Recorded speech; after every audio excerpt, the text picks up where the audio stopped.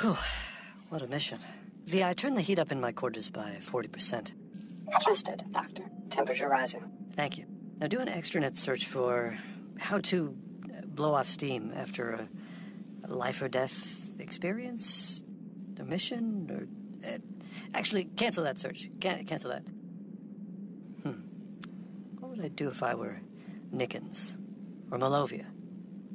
Ah, got it. Please be cautious with that firearm, Doctor. Of course. We're not actually in a shooting range. They just seem so focused, so calm when they're looking down the sights.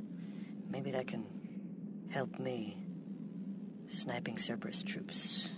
Pew. Oh, no, Xylo. All good here? Yes, no, it was a decorative vase. I'm as shocked as you are to see that it exploded. I wasn't aware the Grandmaster handpicked those for each of us, but yes, very strange. I will tell him. No, you don't. I'll tell him. It's fine. Thank you. Goodbye. Vok would be proud. Yes, I have destroyed this vase in battle and emerged the victor. That's not really me, is it? Maybe... VI, bring up Asari meditation practices. I see. Okay. Sit like so. Seem to be missing the flexibility.